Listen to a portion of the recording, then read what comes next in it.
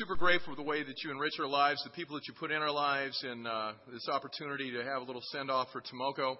Father, I pray as she heads back to Japan that you watch over her, you help her to develop great relationships in the community that she's in, and that she'll be able to usher many into your kingdom as she heads off as an ambassador for you, Father. Father, a special prayer for her husband, too. I know that language was a bit of a barrier while he was here. I pray that as she heads off into this new endeavor, this new life, this new chapter of her life, that this will be the very situation, Father, that you planned all along so that her husband would be able to become a disciple of yours as well. Father, we love you and pray this in Jesus' name. Amen. This evening, we're going to go ahead and take a look at the cross, but not in the realm of the way we normally do it within our study, in that I think one of the things that I know happens with me, it may or may not happen with you, we have all kinds of incredible ways of connecting when it comes to what Jesus has done for us personally. Obviously, the Bible, first and foremost, with the Passion account, as well as the medical account of the cross. And in this day and age, there's all kinds of videos out there floating around that obviously portray what Jesus has gone through for us personally. But I think as with the media, and as with so many things that we go through today, we can kind of lose sight of the impact that the cross initially had in our lives. And when we think about the good news, ultimately the good news is the cross. Knowing the implications of what took place at Calvary, and without that cross, there would be no good news. Jesus' resurrection from the dead is something that was talked about over and over again in the first century church. We see it throughout the letters to the early church. So tonight, as we kind of move forward with our study, just kind of keeping that in mind, we're going to be talking about the cross of Christ and the power of God. Just real quick while we get the slides up here, when you think of the cross personally, what comes to mind for you? I want to open it up for just a few responses here. Forgiveness? Amen. George? Tremendous love. Lisa? Self-sacrifice. Opportunity to change. Amen.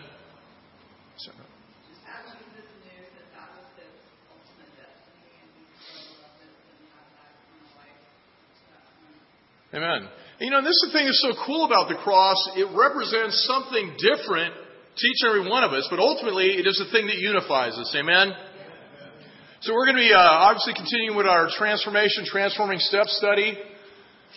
Purpose of obviously getting together and being able to go through these is what we've been talking about through the studies: to solidify, unify, multiply, and edify. Amen?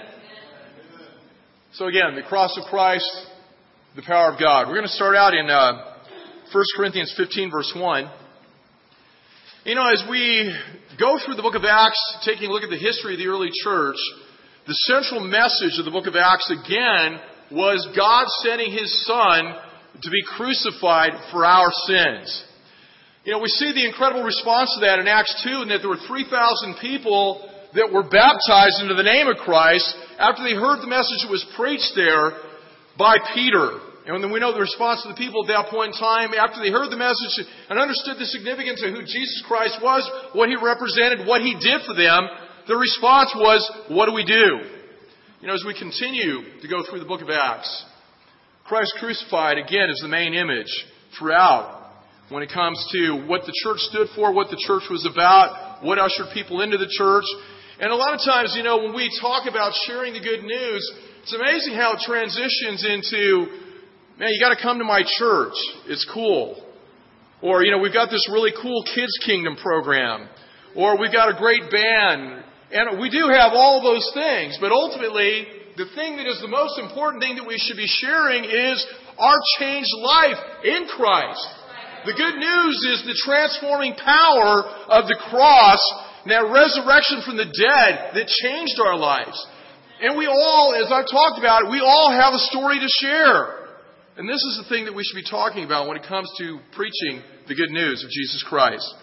1 Corinthians 15 verse 1 reads, "Now, brothers and sisters, I want to remind you of the gospel I preached to you, which you received and on which you have taken your stand. By this gospel you are saved if you hold firmly to the word I preached to you. Otherwise you have believed in vain. For what I received, I passed on to you as of first importance. that Christ died for our sins according to the Scriptures, that He was buried, that He was raised on the third day according to the Scriptures, that He appeared to Cephas, and then to the 12. After that, He appeared to more than 500 of the brothers and sisters at the same time, most of whom are still living, though some have fallen asleep. Then He appeared to James, then to all the apostles, and last of all, He appeared to me also as one abnormally born. You know, we see Paul's understanding of the significance of what took place for him at Calvary. The incredible sacrifice that took place. And he starts it out here in this passage, and he brings special attention to it as he talks about of first importance. He really wanted people to understand what it was all about, first and foremost. Christ dying for our sins.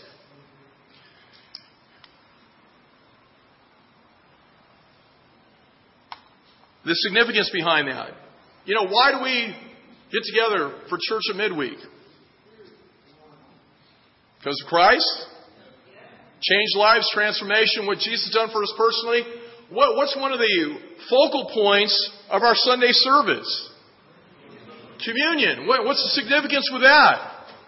And this is something that has taken place through thousands of years, getting back and pointing to this very one thing of first importance, remembering what the cross is about. That Jesus Christ died for our sins. That's got to be the ultimate thing that we remember. You know, when it came to the punishment that we deserved, the price that we personally should have had to pay, that Jesus died for our sins. You know, we're going to go ahead and we look at 1 Corinthians 1, verses 17 through 25. If you want to look on there with me. And we're going to take a look at here how Paul describes the message of the cross. In verse 17 it says, "For the message of the cross is foolishness to those who are perishing. But to us who are being saved, it is the power of God. For it is written, I will destroy the wisdom of the wise, the intelligence of the intelligent I will frustrate. Where are the wise? Where is the teacher of the law? Where is the philosopher of this age? Has not God made foolish the wisdom of the world? For since in the wisdom of God, the world through its wisdom did not know Him, God was pleased through the foolishness of what was preached to save those who believe. Jews demand signs and Greeks look for wisdom, but we preach Christ crucified, a stumbling block to the Jews and foolishness to the Gentiles. But to those whom God has called, both Jew and Greeks, Christ, the power of God and the wisdom of God. For the foolishness of God is wiser than human wisdom, and the weakness of God is stronger than human strength." You know, what's the primary thing that stands out in this passage in 1 Corinthians here? Is that the cross represents what? In their time, it was foolishness. I mean, you know, for the Greeks, the fact that a God would come down in human form, basically, with what they could see, powerless, when it came to how His life culminated, a God who's subjecting Himself to punishment, a God subjecting Himself to being whipped, mocked, spit on, a God that was willing to be sacrificed to die on a cross, yet claiming that He had this power. You know, He could summon 12,000 angels, and He could do this and He could do that, destroy the temple and rebuild it in 3 days. It made absolutely no sense to the Greeks. And to the Jews, a Messiah, this king, there's supposed to be a deliverer, born in a manger? I mean, come on, are you kidding us? You know, that He would die a criminal's death. And ultimately, what was the thing that the Jews were looking for? The restoration of the nation of Israel. And this guy goes out in a whimper on a cross. That's the Messiah. So we can see that ultimately the cross represents foolishness unless there's that connection. Unless you understand God came down in human form. And this is the willingness that this is what He was willing to subject Himself to so that we could enter into a relationship with Him. God's ways are different than ours. They're higher than ours. His plan from the beginning was to redeem us to Himself, to a right relationship. And you look at what went into this. I mean, He tried by sending prophets to get their attention. He sent plagues. He sent punishment. He sent miracles. But nothing would get man's attention. So what does He do?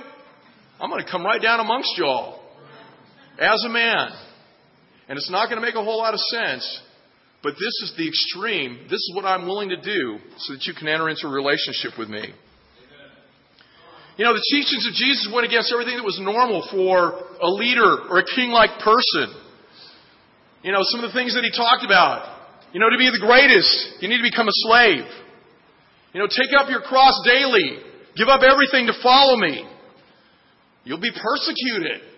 And in light of some of the things that Jesus went through even prior to the cross, who in heaven's name is going to sign up for that? Cut it off. Eye causes you sin, gouge it out. But with that, let's take a look at the story of the cross for a minute. I need a couple people to help me with reading. There's three aspects of the cross that we're going to look at. We're all pretty familiar with this. You go through the book of Matthew, and I think it's good, you know, getting back to kind of us teaching it mode for a second here. It's good to frame this up for people so they can really envision what Jesus went through personally.